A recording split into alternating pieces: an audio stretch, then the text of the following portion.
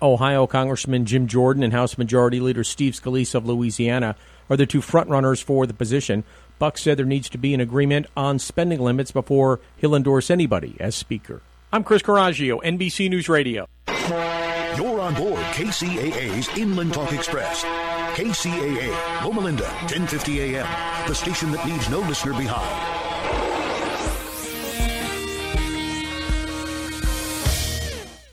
You're listening to an encore presentation of this program, KCAA, the Inland Talk Express. The views and opinions expressed by individuals on the following program do not necessarily reflect those of the network, Guys Guy Radio, and its platforms. It's Guys Guy Radio. Here's your host, Robert Manni. Welcome to Guys Radio. This is your host, Robert Manni, welcoming you to the show where men and women can be at their best and everyone wins. Guys Radio. We're here to inform you, inspire you, empower you, and get you to think, feel, and who knows, maybe even act by virtue of the journeys, stories, experiences, and insights of the guests I bring you each and every week to the show. And once again, this week is no exception. Today we're going to talk about what it takes to make it in this crazy world as a freelance writer, journalist, interviewer, etc. And my special guest is somebody who's done it. He's one of the best, if not the best interviewer of all time. He's written over 36 in-depth interviews for Playboy magazine with some of the biggest stars in Hollywood. Everybody from Al Pacino, Robert De Niro, Marlon Brando, Patty Hearst, Jesse Ventura, Saul Bellow, Allen Ginsberg, Joan Collins, Grace Jones, John Huston, Barbra Streisand, Henry Winkler. His list goes on and on. Elliot Gould, I think, did I mention him? Warren Beatty, Lucille Ball, Cher. He's just the best, and his name is Larry Grobel. He's been on the show before. He even interviewed me on one segment on Guys Radio, and kind of we flipped roles and turned the tables, and he asked some really good questions, and he gets to the heart of who his guest is. And it's my thrill to have him back here. He's got a new book he put out, and he's put out over 30 books, novels, books about his interviewing, books about his travels. And this book is kind of a compilation of his career, his travels, his interviews, and a lot of his kind of sagely wisdom, him looking back as to what he learned from those areas of his life. And he's still at it. And the name of the book is Hustle, and it's aptly named because Larry Grobel hustles. And he's always thinking in the box and out of the box and how to really keep going and get the work out there and get the content to people, because he's got a lot to say, and he's a really interesting, articulate guy. And I've come to know him over the last couple of years. He's been super helpful to me. He's been a great interview on Guys Radio. He's very easy to talk to, and I'm sure you will see that he just opens up and runs with it. And I like to let him do that because he's fascinating. So Larry Grobel is my return guest today on Guys Radio. I think you'll really enjoy our conversation. I hope everybody's making the turn into Indian summer and fall, wherever you may be. It's been a long summer. I love this time of year. I talk about it every week on the show because I love it so much. And I make sure out here in Southern California, I get outside every day. I get to the beach or the pool or whatever every time I can, because I know, in a month or so, things change a little bit. And out here, at least, you got to put on the wetsuit and all. It's not the end of the world. But in a lot of places, the leaves turn, the chill comes in, and then we hit good old winter, the holidays and all that stuff. So, but until then, let's really enjoy ourselves. Let's make sure we get outside and breathe the fresh air and do some grounding and really, enjoy the earth and enjoy our time here, because things go quickly, as you know, folks. So Guys Radio, my special guest is one of the best interviewers, if not the best of all time. Fascinating guy, Larry Grobel. I think you're really going to enjoy our conversation about his new book, Hustle.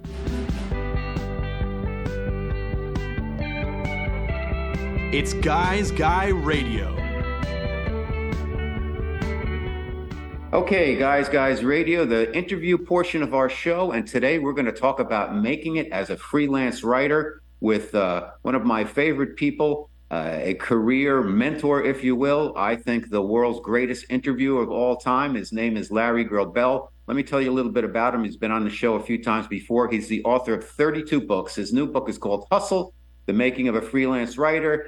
He's so many honors, including National Endowment of the Arts Fellowship for his fiction, Special Achievement Awards from Penn for his conversations with Capote, Playboy with his interviews, Barbra Streisand, Dolly Parton, Marlon Brando, Al Pacino. It just goes on and on. We could spend the entire show talking about Larry's books and Larry's awards, but he's here back on Guys Radio because he continues to work. He continues to churn out quality content. I really like this book because it's about the struggles and the challenges of being a freelance writer, and particularly in today's market, and some of the things Larry had to do along the way to break through and keep things going, because the life of a writer isn't always as glamorous as some of you folks might think out there. So welcome back to Guys Radio, my friend and mentor, Larry Grobel.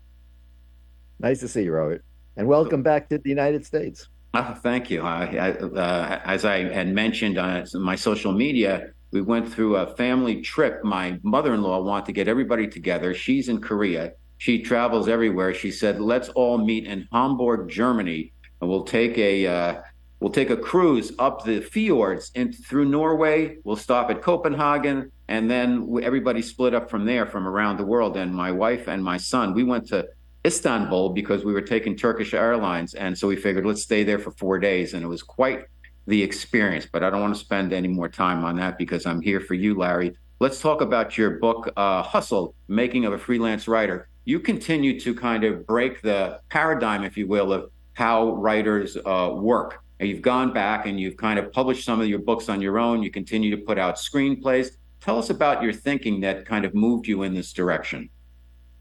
Well, the first dozen or 15 of my books were published commercially by New American Library, Scribner's, Simon & Schuster, Random House, the University of Mississippi Press, Cooper Square, Da Capo. I was doing pretty well with those books.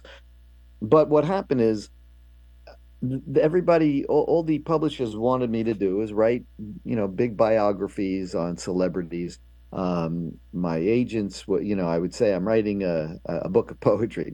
I don't want to see it. I'm writing a novel. No, nobody's going to read your novel. And it just went on like that. And I get frustrated. I kept saying, why am I having to be limited as a writer to writing about other people's lives? I have other things I want to say. I have other, and it just, I just thought, well, maybe it's with this new self-publishing, I was aware of how many famous writers over the years published their own stuff, and I can see the frustration of, we have one life to live, and to get a book published by any of these major publishers usually took about a year. You write the book, you finish the book, then their department works on it, and it takes about a year to get it out. I've had two instances where books came out fast. The Capote book came out 4 or 5 months after he died, and the book I did on with Montel Williams, Climbing Higher, about his MS, that came out very quickly. But other than that, the books take a while. And I had so much material in my mind that I wanted to do. So it started with Ava Gardner.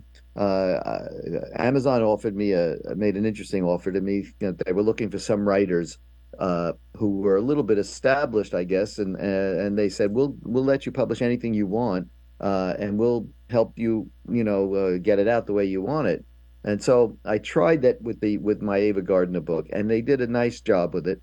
And I got the Ava Gardner people to allow me to use pictures of her, so that was nice. And that book did very well, and it continues to do well. And I say well, I'm saying 1 copy a day, 2 copies a day over the years. Every time I check, somebody gets it all over the world, and I hear from people. I don't make a lot of money, but I get feedback, and I realized this is an interesting thing. Now I wanted to write my memoir. Nobody cared about who I was. Nobody knew my name, really. They know my work, but people don't know who I am. And that's the life of an interviewer, in a sense. But so I wrote a memoir. I put it out, and little by little, I started putting out these books. I felt so glad the way I was doing it. And again, I wasn't building up a great audience. I don't advertise. The only thing I ever do is do something like this. I talk on a podcast. Sometimes people will look at the book, I always thought that Facebook, would be a good. People tell me how important it is to have a social media, presence. I was talking to an agent just the other day because I have a very commercial idea next, and I'm thinking about it. So I got in touch with an agent, and he's saying to me, I told him, yeah, I have 3,000 followers on Facebook, and he laughed. He said, I just try to pitch a writer who has 1 million followers and they're not interested. So, I mean, it's crazy. What's going out there is crazy. Do I want to let that determine how I write? Do I want to let, either stop writing altogether because I give up on that kind of stuff, or do I just keep doing what I do? And so I'm happy doing what I do. The books they look good. I just put out a book, and this is an interesting little story. It's not a sidelight really because it's part of the hustle. When I was in the Peace Corps, I was in Ghana, and I was teaching at the Ghana Institute of Journalism, and I did it for 3 years. And I wrote a book called Turquoise. Why did I call it Turquoise? Because a man named Vincent Kofi, he was a sculptor. I interviewed him for African Arts Magazine, and it's in this new book, that particular piece. And I asked him, what is truth in art? And he looked and he says, truth is like the color turquoise. He says, under artificial light, it's one color. Under sunlight, it's another color. And I thought right then I knew that was a good title for a book, because especially a book about my time in Africa, because my experience and my perceptions and what I have to say about Ghanaians and Americans and whatever is definitely not what a Ghanaian would say if he was writing that book. It's a completely different perspective. So that's why I call it Turquoise, because it's my opinion. And so I wrote this book. Doubleday was interested in it while I was in Ghana. So I finished writing it. I came back, went to Doubleday, and the guy who wanted it, the editor, was gone. And nobody knew who I was. I had no agent, no nothing. So I was disappointed, and I didn't think about selling it anywhere else. I just started writing magazine stuff really early in my career. So I put it away. And when I started writing short stories during the pandemic, and I got into this incredibly creative moment in my life where I wrote 90 stories. But I remembered I had written some stories when I was in Ghana. So I went to my files. I looked up to find those stories. And lo and behold, there's Turquoise. There's my manuscript underneath it. And it's a big manuscript. It was about 400 pages. So I started reading through it, and I said, I can take out a lot of this stuff, but a lot of this stuff seems to work. So I did, and I started putting it together. I knew the cover I wanted, which was a turquoise-looking cover of a photograph I took in Tahiti of the sea, of the ocean. It was beautiful, and I wanted it to look like James Joyce's Ulysses, the first edition of Ulysses, which is that turquoise cover. It just said Ulysses on top and the name on the bottom. So I wanted it to say turquoise and my name, and so I put it out. And just a few months ago, actually a few weeks ago, the Peace Corps Worldwide named it the best memoir of the year. 55 years later. So, here it is. This I read but isn't that a nice comment? Yeah, it's beautiful. And we talked about this. We did a whole show on this, Larry. So let's so you're asking me, so why am I doing what I'm doing? Yes.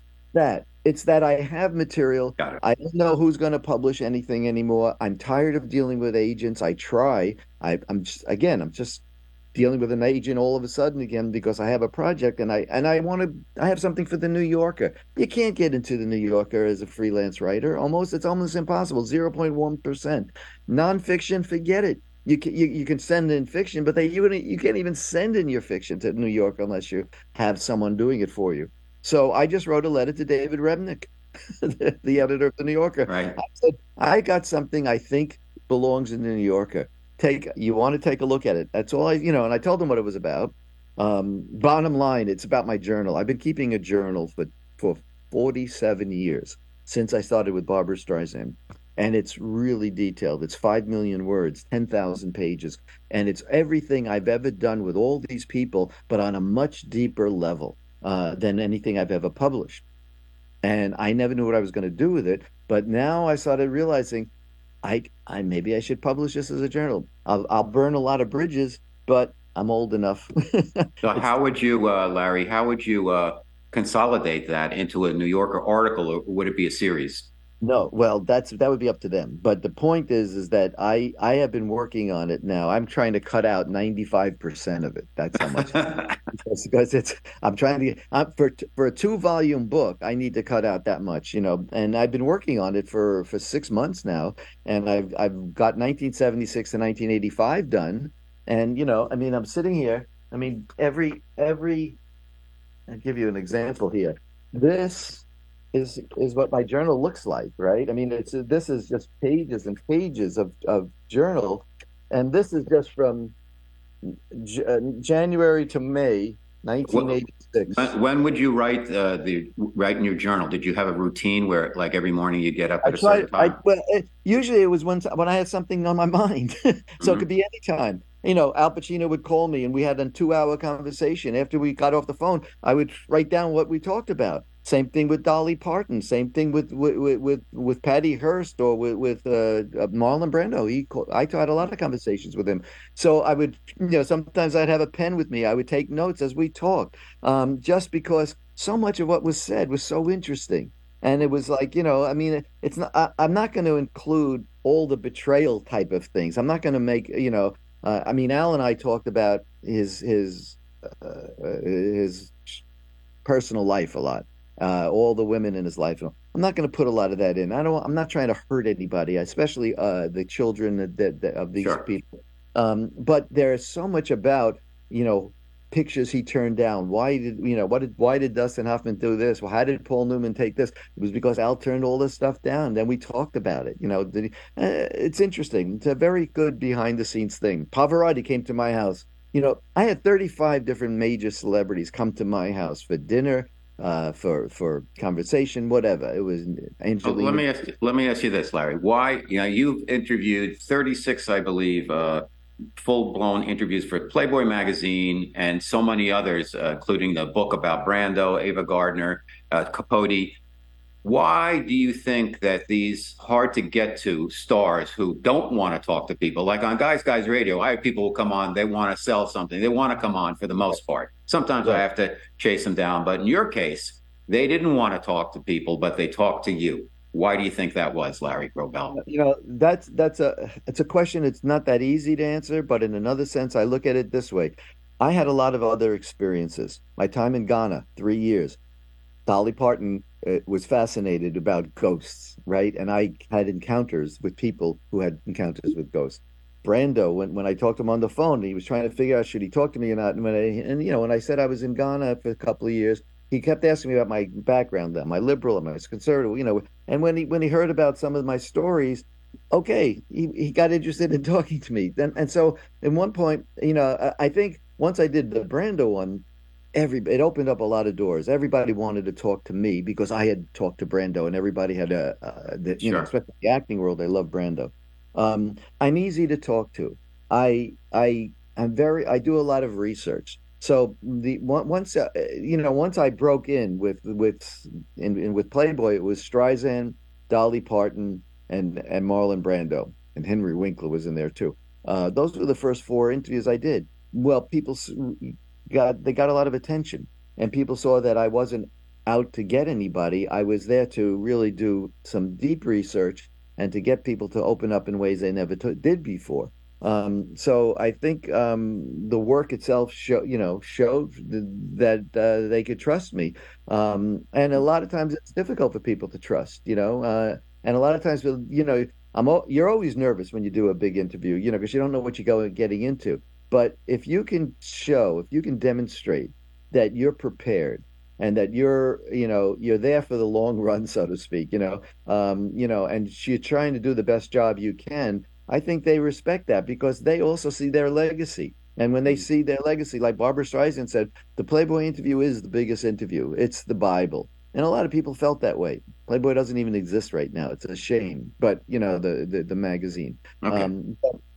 All right, Larry Grobel, my special guest on Guys Radio. I want to get a lot of questions in for you, Larry, so forgive me for intruding for a moment. I look at your career and I look back, there's your career, your travels where you've gone to, and you've written about them, to Colombia, New Zealand, Vancouver, Ghana, of course, Tecate, Mexico, and other places. So that's one part of your life, if you will. The trajectory of your writing career that started out when you were selling encyclopedias day to day, door to door, you had to be a salesman. You still have to be a salesman in a way. Your celebrity interviews and your fiction, you have a great novel called Catch a Fallen Star, which if you read between the lines, you might be able to figure out who these stars are that are in the book, but it was terrific. I really enjoyed that novel. Looking back at the interview portion of your career and looking at today, who would you want to interview right now? Well, Bob Dylan was always the one I wanted to interview in depth. But I'll tell you, there's so many people right now. There's Trump. There's even Mitch McConnell before he dies. I mean, there are so many of the right-wing Republicans that, when he was alive and when I was doing Playboy, they agreed for me to do Rush Limbaugh. And I got ready for Rush Limbaugh, and he got scared. He took, he backed away, which is a shame because this is a guy who, he has his opinions, and none of them I agreed with, but that was fine. These are I figured I'd get some good interviews, good conversation going.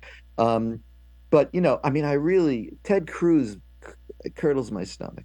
But would I interview him? Yes. Would I go at Marjorie Taylor Greene? Yes. I would do all those things if I could. But who I would prefer to do is Don DeLillo. Cormac McCarthy just passed, so that's a shame.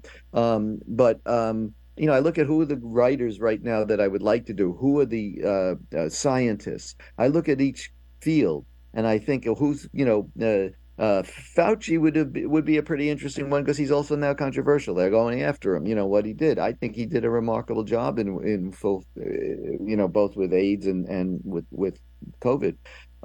But Jim Jordan, I can't figure this guy out. I mean, it's just I can't believe it. But I'm starting to watch Fox now because these people are on all the time, and Stephen Miller. He's a kind of a vampire guy. They're trying to bring down Biden. They rather than do what's right for the country, rather than pass the bills and get the pharmaceuticals down, get all the deal with climate change. Is it a hoax? Is Trump's right? I'm looking out at New York right now. It's 96 degrees. It's like crazy. What's happening in California? We have problems that have to be taken care of. So yeah, there are those kinds of people that I would like to talk to. Would you do so, Larry? Because and I don't necessarily agree with your perspective on Fauci and some of these other guys. Right, I'm not. Right. I don't do any politics on the show. I'm not personally. I'm not a liberal. I'm not a conservative. I go by issue, and it's very difficult, I think, right now in our climate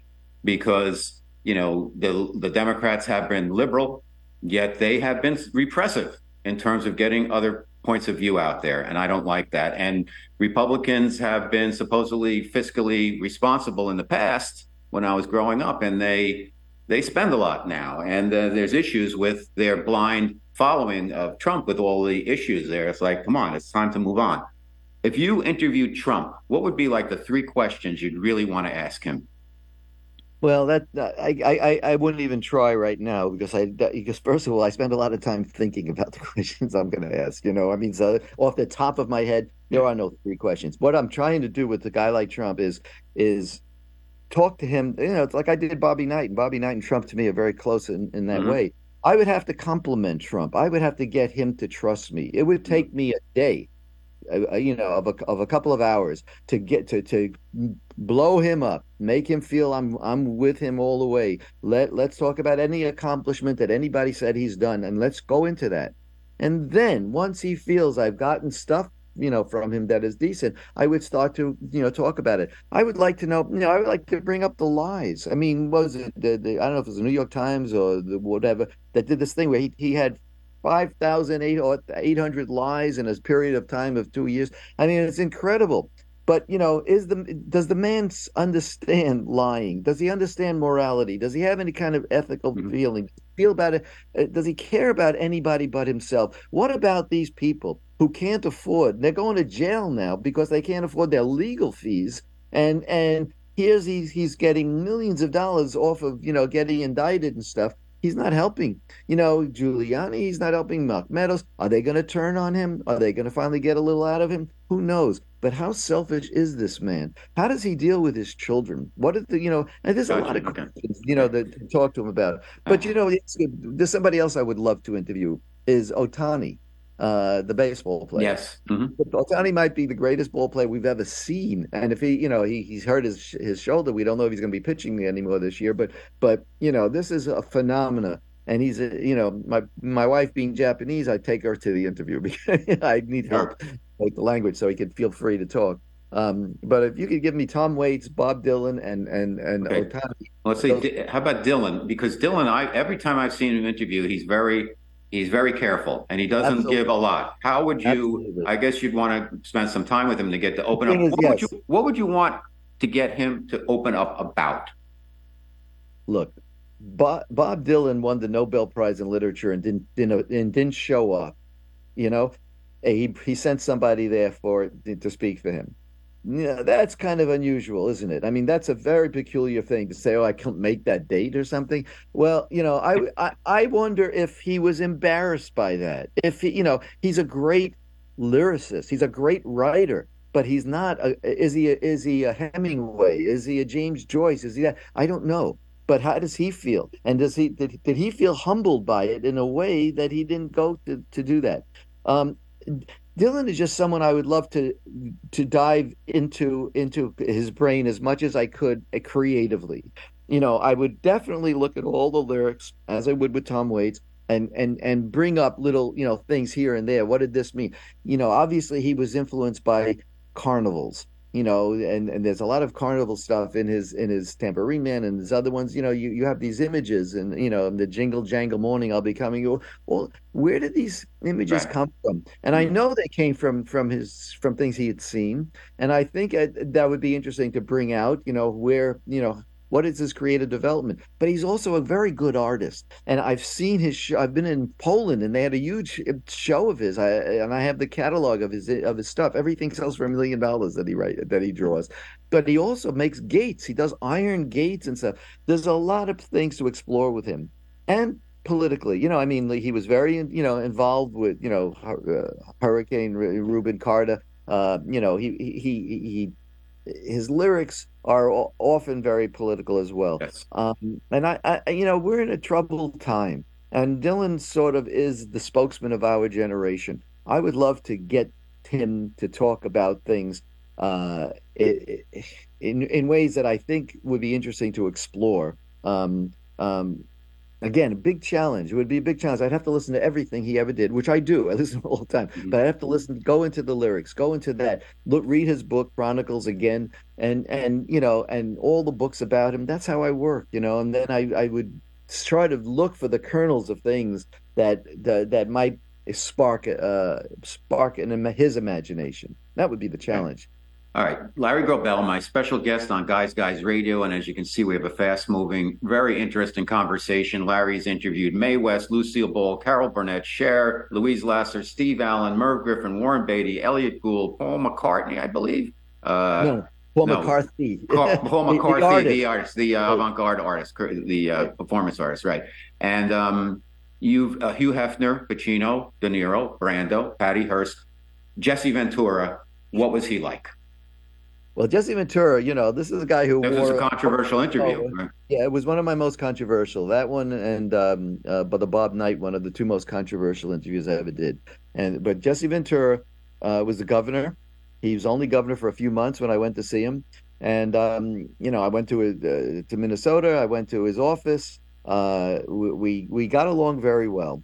And then I started asking about all the different things he had said and whatever, and I never thought what he was saying was that controversial. In other words, he did talk about, religion is an opiate for the people, basically, for weak-minded. It's like a crutch for weak-minded people. One of those really remarks that just piss off people who are religious.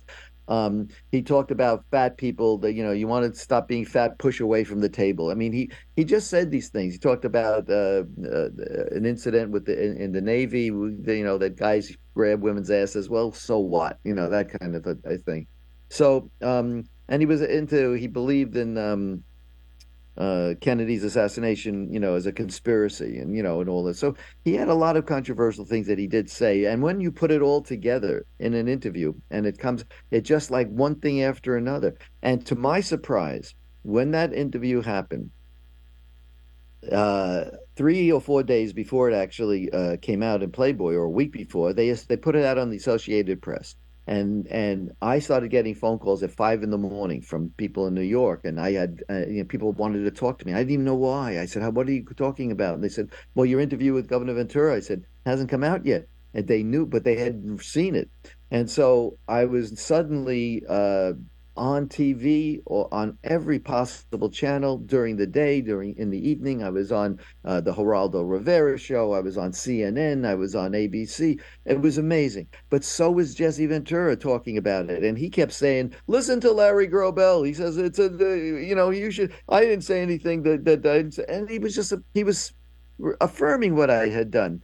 And then some months later, I get an email, a call from his people saying that dinner that you said you could put together with Oliver Stone, Jesse's going to be in L.A. in June. Can you still do that?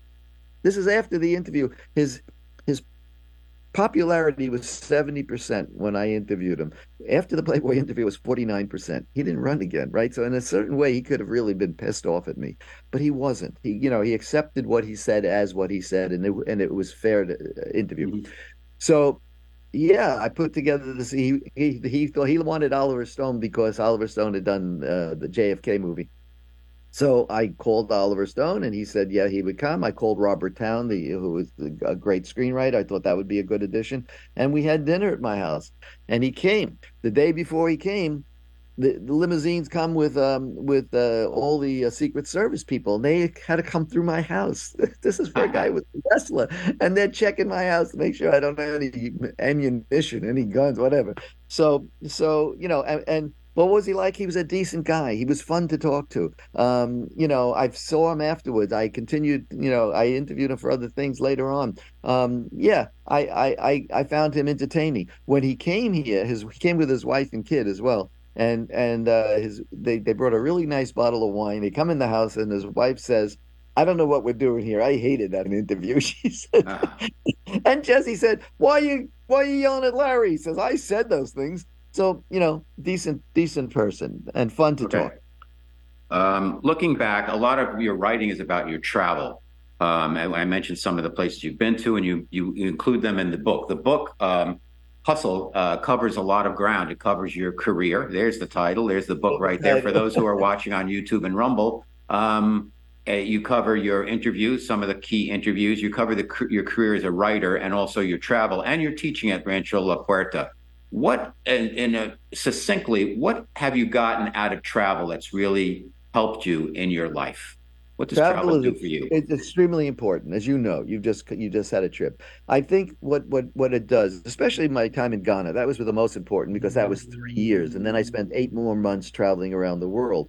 So I've seen most of the continents. I've seen much of the world. And I felt when I left college, when I was at UCLA, I tried to write a novel. I had a professor who said, "What do you want to do?" And I said, "I'd like to write a novel." He says, "Well, go ahead and write 100 pages. If it's no good, screw it."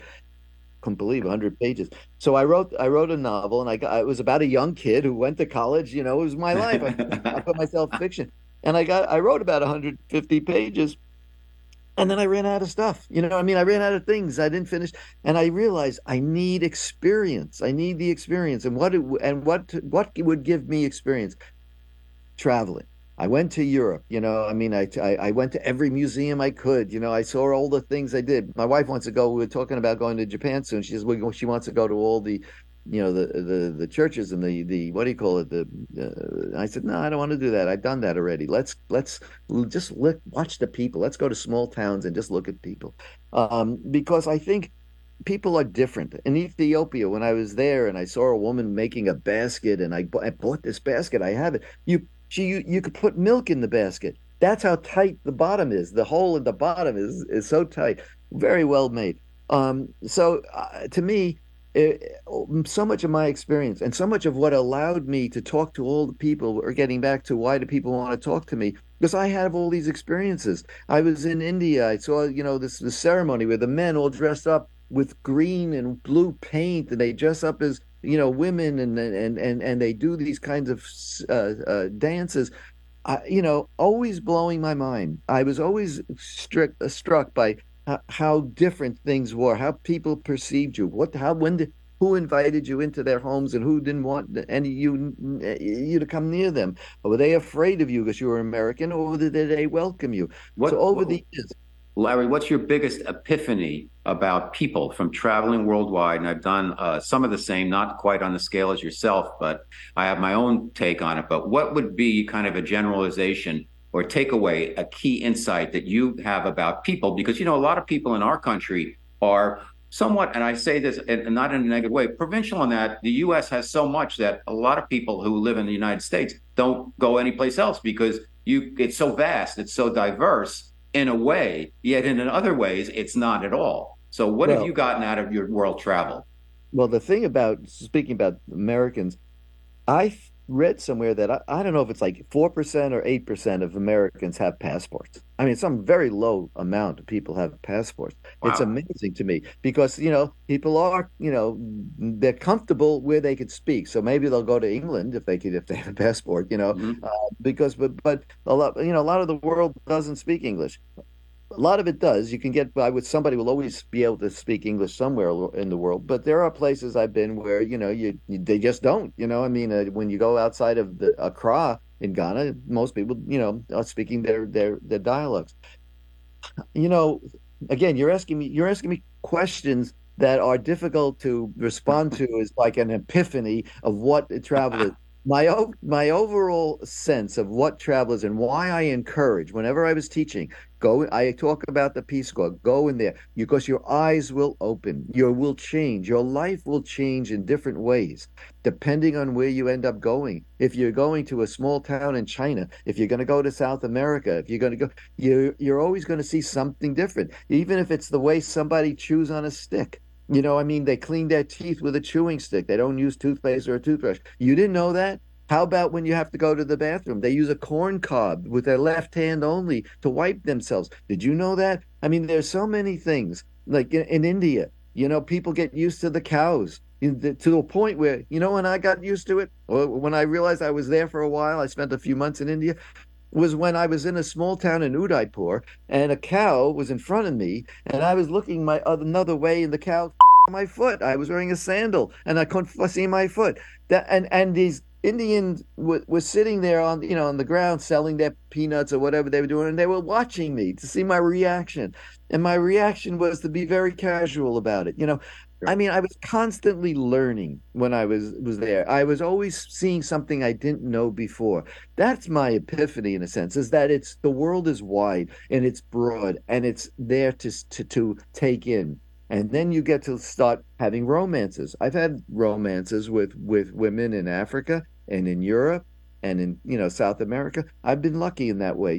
Before I got married, that's what happened. I married a Japanese woman. Why? Because I was open to it. You know what I mean? And I feel I understand people better because I got to know them and I got to live with them and I got to. Let me ask you this, Larry. And as per that, what would be then a generalization, if you will, an epiphany about people through your travels worldwide? I always say, people are people. And based on the conditions they're in, they may behave, the cultural consciousness in an area. I'm from New Jersey, lived in New York. You're a New Yorker also. To me, there's no place that's in your face like New York. It is the place, if you can make it there, you can make it anywhere. And it's exciting. There's an energy. Even the guy flipping the pizza has like an intensity about him. It's just no place like it, for better and sometimes for worse. When I got away from it, I realized, wow, people aren't like in your face all the time. They'll ask you, like, I come out to San Diego and they're like, what are you going to do with the rest of your day? I couldn't get hello back in the elevator in the building I lived in New York. And here people are asking me, I don't know if they care or not, and then you go overseas and everybody seems a little bit more overtly on the surface, a little more genteel, a little more civilized, if you will. And I put that in quotes. It's not necessarily how that plays through. but just from the initial contact in New York, it's like bang, and Well, other places it's not quite like that. And I love New York; it's in my heart. I'll always be a New Yorker. So as I travel, I'm always traveling as a New Yorker, and I'm like in wonder, like, wow, somebody's nice here. These people are nice, and like I know they may not be when you get down to the nitty gritty, but there seems to be a different way in terms of interacting with people on the surface. I found first of all that people who are poor are more generous. Yes. They're more open. I've been to homes. I've been in places in Africa where they don't have, they eat with their hands. But if I was there, they would go out and make sure they find a fork, Mhm. and I would say, no, no, no, I don't want to eat with the fork. And then I look at their faces, and they were crestfallen because they were happy to do this. They went out of their way, so I would use the fork because I saw, it's people will give you something. If they have a piece of bread, they'll give you half. If they in Ghana, there was a thing where when you visited somebody, I used to have people come to my house, students or whatever, or just people I got to meet. I had a nice place. I was living in an apartment. It was a duplex in a house. I'd walk them to the door. Sometimes I'd go to the outside down the steps, say goodbye, and they would walk away. Okay. And then once somebody said to me, "How come you leave people so abruptly?" I said, "What are you talking about?" They said, "Well, in Ghana, you usually accompany the person halfway back to their destination." Isn't that something? That's I great. had no idea. But after I did that, I understood. So if they weren't taking a taxi home, if they're walking, I always walked them halfway back. Men often held hands. It wasn't a gay thing. It was just a natural thing. So sometimes I'd be walking with someone and they would take my hand. And at first I was like, what's this? I would, Right, and right. then I asked about it and I would realize this is the way it is in this country. So there is a sense of, and also, with children, if a child misbehaves, you can discipline that child. In America, you will go to discipline someone else's child, they're going to come and arrest you. They're going to, they'll file a suit against you. There's a different way, the way the world works in different places, and it is a more open, generous kind of place. Now, it's not necessarily that way among themselves. You know what I mean? I'm talking Mhm. as an outsider coming in. They're generous. They're nice. I got invited into everybody's homes everywhere I went. In India, talking about what they ask you, people come up to you and they say they want to know where you're from and do you believe in any kind of God or whatever it is they may want to ask you, and then how high is your education? They wanted to know. And if you said you just had a BA in something, that's one thing, but I found if you had a PhD, that was another. Then you'd be invited as a special guest.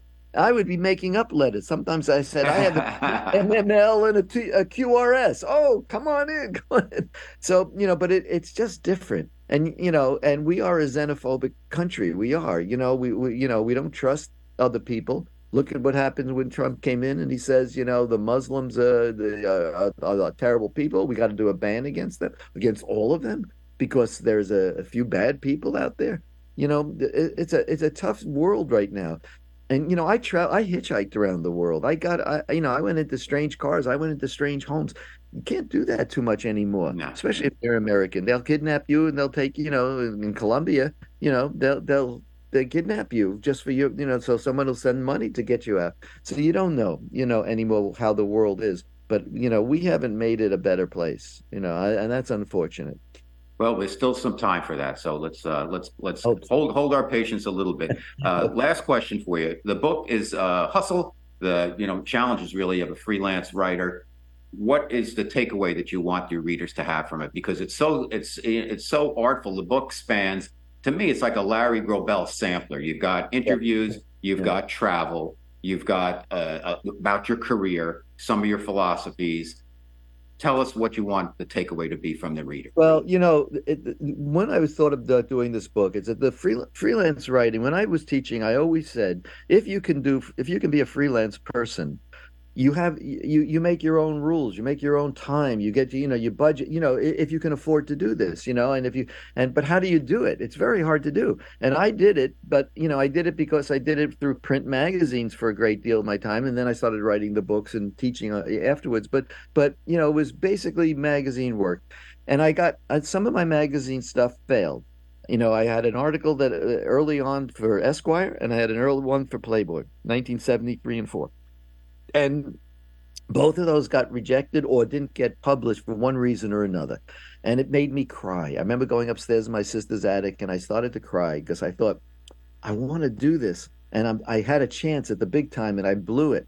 And then I just sort of picked myself up. I said, I went to the New York Times and I said, I'd like to write an article about this bird artist or this meteorologist. And they said, okay. And I did these articles, not for the money, because I got $75 for each of them or something. It was nothing, but I got the byline. Now suddenly I'm a New York Times writer. Then I did something for True Magazine on stuntmen. So now I'm writing for another professional magazine. So that's what the book is trying to show you, that you can pick yourself up from failure or from success. Then I did this long interview with Tony Bennett. And Tony Bennett, it was for a book. And in the end, he didn't want to do the book.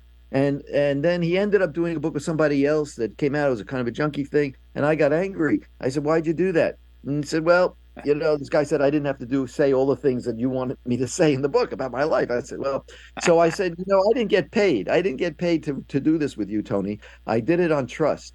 But I spent months with you and I traveled with you. And so I said, I'd like you to pay me for my work. And his lawyer offered me $5,000. And I said, listen, that's not enough. I said, it's not even a magazine article. I'd rather keep the material and use it one day. And he says, go ahead and do it. So I did. I didn't take the money. I didn't do anything. I never published it. But then I put it together, and I have a 12,000-word interview in this book with Tony Bennett. It's good. It's great. It's terrific, too. And it's never been published before. Yeah. So there's stuff in there that, yes, it's all about travel and this and that, but it's also about cowboys in the Llanos in Colombia and how they, how did they live? These barefoot cowboys that I traveled with, or how does this Vincent Kofi, this article in the African Arts, or this Black Eagle, this guy, and then this is the article I did for Esquire. Okay, they're all different, and so that's what it's just to inspire. Really, it's inspire that you could do this. It's possible. Well, as with everything else you do, it's inspirational. You've inspired me. I continue to consider you a coach and a mentor for me and a friend. And I thank you, Larry Grobel, for coming back to Guys Radio. Everybody, the name of the book is Hustle, The Challenges of a Freelance Journalist. There's the book, Freelance Writer. And all of Larry's work is available. You go on Amazon or your bookstores, you're going to find it. And he's got 32 books. He's got all these interviews for Playboy. And he's just an amazing guy, an amazing talent, and a very prolific writer. And I thank you for being on the show again, for being a friend, a coach, and inspiration. Larry Grobel on Guys Radio. Nice to talk to you, Robert. We'll be talking again for other things. Excellent. Thank you. Okay.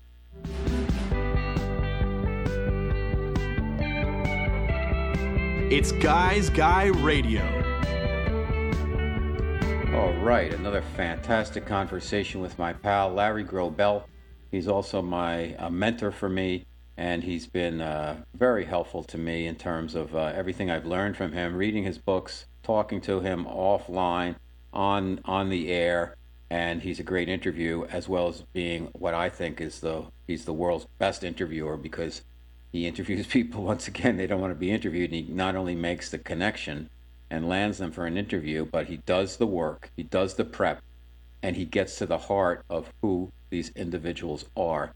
And it's really enlightening, it's really fun, and really interesting. He's a terrific writer also, and his new book, once again, is called Hustle. It's all about how to make it in today's crazy marketplace as a freelance journalist. And I think the biggest thing we learned today from Larry is that, Larry's, as he's mentioned, he's in his 70s, but he's full of life. He's got so much energy, and he's always looking for new ways to get his work out there.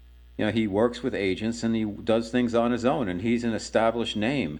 And you just got to think out of the box, and you got to hustle, and you got to be open to different ideas and how to market your work. And Larry's a great example of that. He's an inspiration to me, and hopefully for all of you out there who want to do their own thing and get their thoughts on paper or get their thoughts on the air. And have something to say and how to get it out there and how to build an audience and how to make a connection so you have something that's actually valuable, that adds value to people when you're doing, whether it's a show, an article, a book, or a course, whatever. So thank you once again, Larry Grobel, for being with us again on Guys Radio. We're here every Wednesday evening on KCAA Radio here in Southern California at 8 p.m. Pacific Time, prime time, 106.5 FM, 1050 AM. We're on once again in prime time, Sunday evenings on KCAA. At 6 p.m. Pacific Time. You can stream, you can listen live, you can download. You can also catch me on my podcast, Guys Radio, my YouTube, and my Rumble. So you can watch the show, you can watch the interviews, you can listen to the entire show.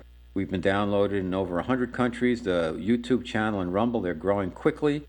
And thank you for subscribing. If you enjoyed the guests and content that I bring you each and every week on Guys Radio and Guys TV, which is the video portion, please subscribe, follow, like, rate, review, whatever, wherever you consume your content for Guys Radio. So I really appreciate that. We're also on UK Health Radio, the world's largest talk radio station in the world. It's global, it's digital. We're on 4 times every weekend for Guys Radio. You can also listen to the show on demand. They've got a brand new website for ukhealthradio.com. Check it out because it's got everything about all the presenters, all the shows. And again, you can listen to our show on demand instead of at the appointed time. And you can download, listen, stream, or whatever, listen live. However you want to consume it, we're there for you for Guys Radio. I also write a column called Aging is a Choice, and it's for UK Health Radio's digital magazine. It's called Health Triangle Magazine, and I have a monthly column called Aging is a Choice where I tackle kind of our culture's kind of negative perspective and skew towards aging and why it doesn't have to be that way, and how your second half of your life, if you will, can be not only as good as, but even better than your first half because you have so much experience and wisdom. You know how to be more efficient with your time, and really you know how to work the game and get things done faster than when you're younger. Sometimes you stumble a little bit doing stuff. So the name of the column, my monthly, is called Aging is a Choice. And I've got a lot of tips, things I've learned, things I do, but also about how our society and culture has a negative perspective about aging that doesn't have to be that way. And we can be the ones to change it, one individual at a time. You can also catch me on my website, robertmanni, MANNI.com. I've got over 300 blog posts about life, love, the pursuit of happiness, all the topics we've covered on the show, including Aging is a Choice. I've got, as of right now, three of the columns posted there. We're going to get the other 7 or so posted very soon. And so you can catch everything there, as well as downloading 3 free chapters to my novel, which is the source material for everything Guys Guy. It's called The Guy's Guide to Love. It's a novel by Robert Manni. It's been called the man's successor to Sex and the City by Dan Wakefield, the iconic 20th century author. The book, it's a rom-com. It's called A Sexy Romp Through the Fast-Moving, High-Stake World of Madison Avenue. It's fast, it's frothy, it's sexy. It's got flawed men and savvy women, and it's about relationships and redemption and friendship and frenemies and a lot of stuff, all taking place in the fast-moving world of Madison Avenue in Manhattan, my old hometown in New York City, where I spent decades living there and thriving before I moved out to Southern California about 4 years ago. So we're here for you every week on Guys Radio. We've got a number of really interesting guests coming up. I think you're going to enjoy it. We're going to do a couple of metaphysical skewed shows coming up, and then we've got more folks in the kind of celebrity area, and also we're going to do one coming up on intermittent fasting, which I'm very excited about because I've been doing that for about a year or so since I interviewed an expert on it, and I'm bringing that expert back, Jen Stevens, on the show. We're going to talk about intermittent fasting, and we've got so many other subjects. And again, the purpose of the show, I want to bring you information that you can consider and possibly use to live your best life. It's simple as that. I'm doing the work for you. I'm scouting around for the right guests. I'm asking the questions I think you want me to ask, and then you determine what you want to do with the information. Sounds like a pretty good deal. It's free. We don't have a lot of advertising on the show, so you get to listen to so much good content, and hopefully coming through my filter, I'm asking those questions that you want. So Guys Radio, I'm here for you. I love doing the show. I want to thank all my guests. I want to thank my wonderful producer, Chris. I want to thank Ryan, my strategy guy. And most of all, I want to thank you, our growing Guys Radio audience. Thank you for being there. I'm going to see you next week. And until then, like I always say, guys, finish first.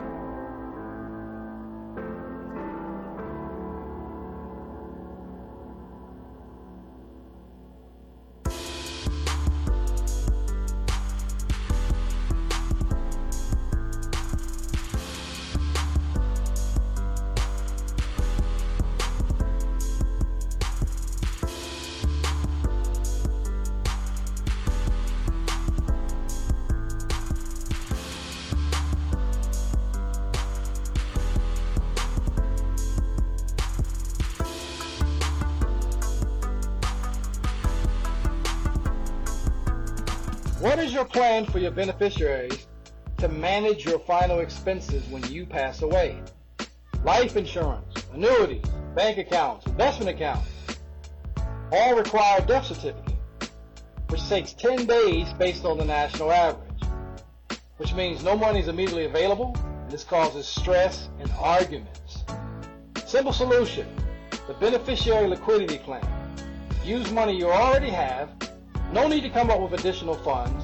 The funds grow tax-deferred and pass tax-free to your named beneficiaries. The death benefit is paid out in 24 to 48 hours without a death certificate. You heard me right. Without a death certificate. Call us at 1-800-306-5086. Redlands Ranch Market is a unique full-service international grocery store that specializes in authentic food items from Mexico, India, and from many Mediterranean and Asian countries, including popular items from the U.S. They offer fresh-baked items from their in-house bakery, house-made tortillas from their tortilleria, a delicious array of prepared Mexican foods, a terrific fresh fruit and juice bar, and a large selection of meats, seafoods, and deli sandwiches, salads, and halal meats. Their produce department is stocked full with fresh, local, and hard-to-find international fruits and vegetables that you cannot find anywhere else. Don't forget to stop into the massive Beer Cave and experience the largest selection of domestic, artisan, and imported beers in the IE. They can also cater your next event with one of their delicious takeout catering trays of food. Visit them at RedlandsRanchMarket.com. That's RedlandsRanchMarket.com. Redlands Ranch Market, a unique and fun shopping destination. Do you want to learn and get answers to questions not addressed in the mass media? Then you want to hear my show, Business Game Changers, with me, Sarah Westall. I have conversations with thought leaders who have the courage to address off-limit topics so you and your family have the tools to make the right decisions. Join me Wednesdays at 4 p.m. on 1050 a.m. and 106.5 FM right here at KCAA, that station that leaves no listener behind. The first thing you're going to have to learn is that until you stop expecting our politicians or anyone else to change your life isn't going to change. The only person going to change your life is you, but you need to know how. Want to learn how? Meet Bill Wamsley's Lifestyles Unlimited team and get your map to retirement in 5 years or less. Saturday and Sunday, October 21st and 22nd, Hyatt Centric Mountain View. Go to GiveMeTotalFreedom.com. That's GiveMeTotalFreedom.com. Limited seating, unlimited potential. Register now at GiveMeTotalFreedom.com.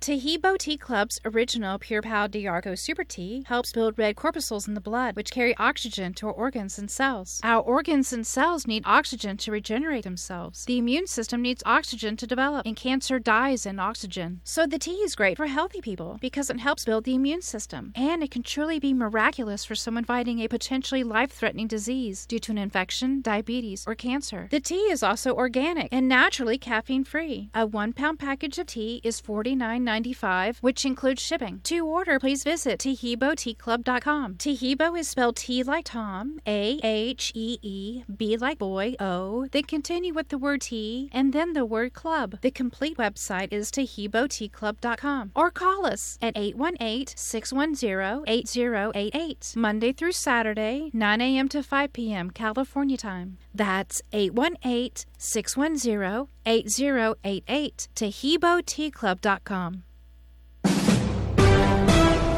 NBC News Radio, I'm Chris Coraggio. Senator Cory Booker says he's safe but shaken after being in Israel when Hamas's attacks on the country began yesterday.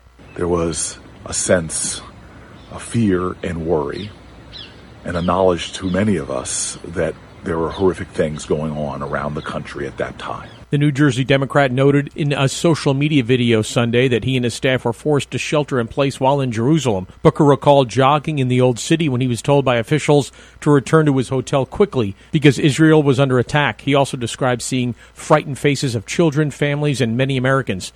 Booker, who serves on the Senate Foreign Relations Committee, had plans to stay in Israel through at least Tuesday, but has since left the country. President Biden is sending additional assistance to Israel. The White House says he spoke with Israeli Prime Minister Benjamin Netanyahu today and told him more aid is on the way. I'm Chris Coraggio, NBC News Radio. KCAA Radio, Loma Linda, where